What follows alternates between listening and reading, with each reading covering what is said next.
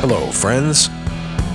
What's going on? It's good to see you. Hey, I have a challenge for you this week. I think it was Anthony Robbins who said, and I'm paraphrasing here, but the only thing that keeps you from getting whatever you really want is the stories that you tell yourself about why you can't have it.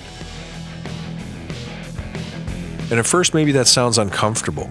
As you analyze it, you go, well, no, that's not true. There's some things I really wanted, but, I can't have it because rich people are hoarding all the money, or only popular people get to do that. Whatever it is. But those are the stories, right? And so if you'll concede that, if you'll go, okay, sure.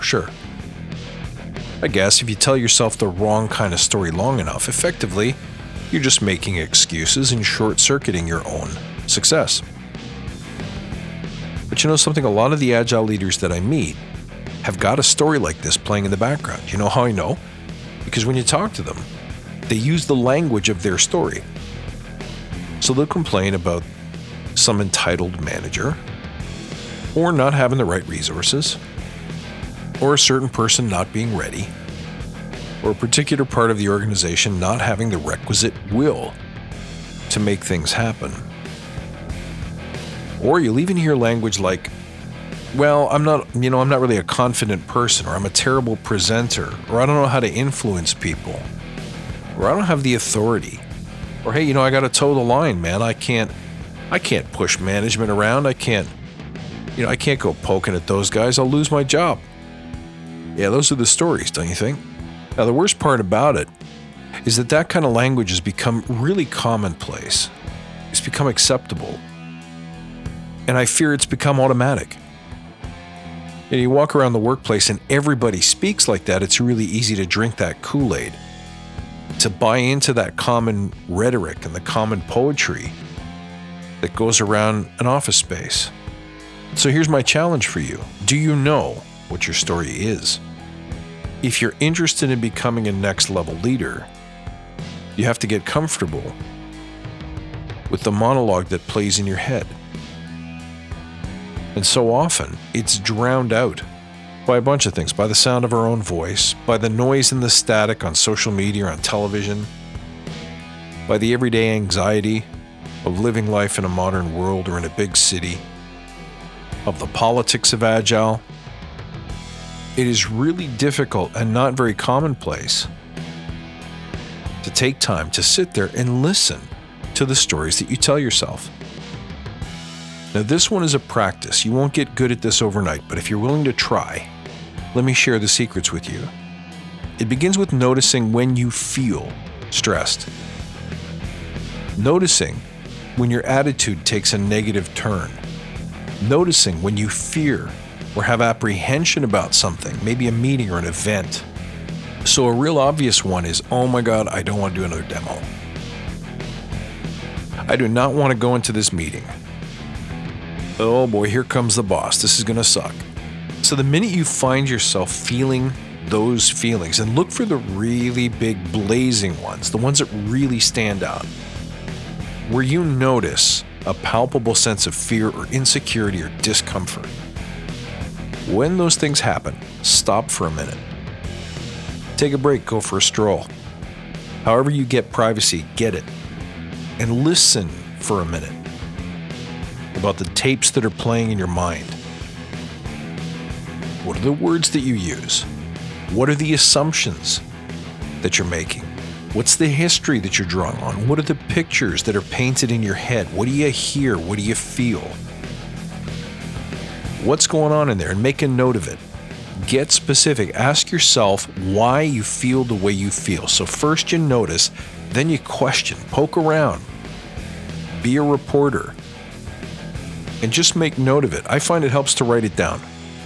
You may not be able to write it down in the moment, but if you get in the habit of collecting it at the end of the day, so if you have a journaling practice, perfect time to do it.